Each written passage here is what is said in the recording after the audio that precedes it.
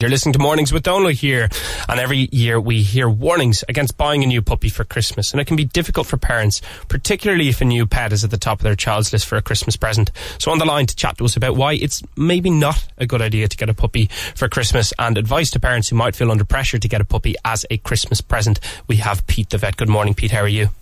Good morning. Good morning. Great to have you on the show as always. And Pete, whenever I talk about this topic with people, just in general, the phrase that comes to mind is the famous one, I think, attributed to Dog Trust, which is a dog is for life, not just for Christmas. So as a vet, what do you get most concerned about in the lead up to Christmas when you hear people considering getting a pet as a Christmas present? I think my main worry is that people move from the focus of having a new family member who's going to be with them for 10 to 15 years to the short-term buzz of a little fluffy puppy that's going to be going to make their child's heart sing. And that's all they think about. They don't think about the long term. And that's my main concern. So when people think about the long term, what do they need to think and consider for the long term before they purchase a dog or a puppy in particular? Well, I think there's three main things. And the first thing is, have they got the time for the animal? You can't leave dogs on their own for more than 4 hours. So if you're living in a house where people are always out at work or school, then you can't have a dog, and that's that. So that's the first thing. Have you got the time? The second thing is, do you have the budget? Because a puppy turns into dog, which has annual costs. They reckon the average dog over its lifetime costs something like €20,000. Wow. That's a lot of money. And obviously that's broken down into, if you break that down, let's say a dog lives for 15 years, so you're talking maybe about just over €1,000 a year. But even that's a lot. And not every dog costs that much, but that's the potential. So you need to do a budget before you go into it. You need to realise there are hard costs involved in owning a dog, and can you afford it? That's the second thing. And I think the third thing is that, you have to engage with everybody in the house, and you have to have everybody's blessing for this, because not everybody wants all of the commitment that's involved with a dog, and children have to understand it's way more than just that little fluffy puppy. It's way more than that. The dog needs to be walked every day, needs to have food needs to be organised, the bed needs to be organised. You have to look after health care, and that means grooming and looking after their dental health, like brushing their teeth. There's lots and lots of things that need to be done. So, you can't just do a solo run because you think your kid will like it.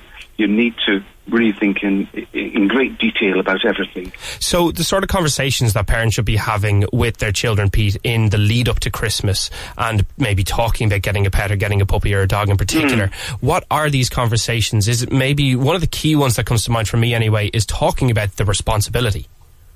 Yes, it is about talking about what needs to be done for the dog. I have to say, many children, they kind of happily say, I'll walk the dog every day, I'll walk the dog twice a day forever, and that lasts about 2 weeks. So you have to interpret what children say they're going to do with what's realistic. But you do need to talk to them about that. But the other thing that's very important is that Christmas is a really busy time for us all, and it's probably the worst time to get a puppy because apart from everything else that I've talked about, when a puppy arrives, you want to be able to give them 100% focus. And at Christmas time, there's so much going on, people coming and going, activities happening, distractions everywhere. It's just a really bad time for a puppy to arrive. And I'd be saying, I understand that it is an investment, and, parents have a limited amount of money to invest, so they're not going to be able to buy their kid a present and then get a dog as well. I understand that. But if they are seriously thinking about it and they've been through all the thought process I've said, then it would be better that they do something like buy the child a dog collar or a dog bowl or a dog toy and give that as a present, with a promise that once the Christmas hubbub has settled down, later on, maybe 2 or 3 weeks later, once there's more time and space, then the puppy will be arriving. And you then need to go through the whole thing of looking into getting a dog. Where do you get one from?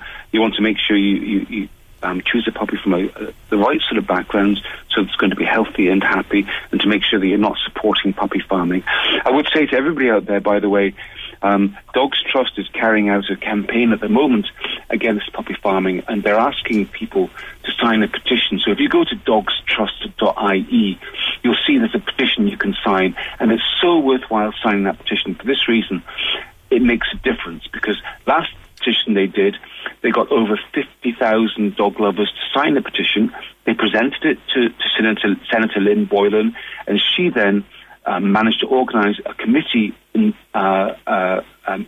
investigation, and there was then a detailed discussion, including Dogs Trust, about everything to do with puppy farms and so on.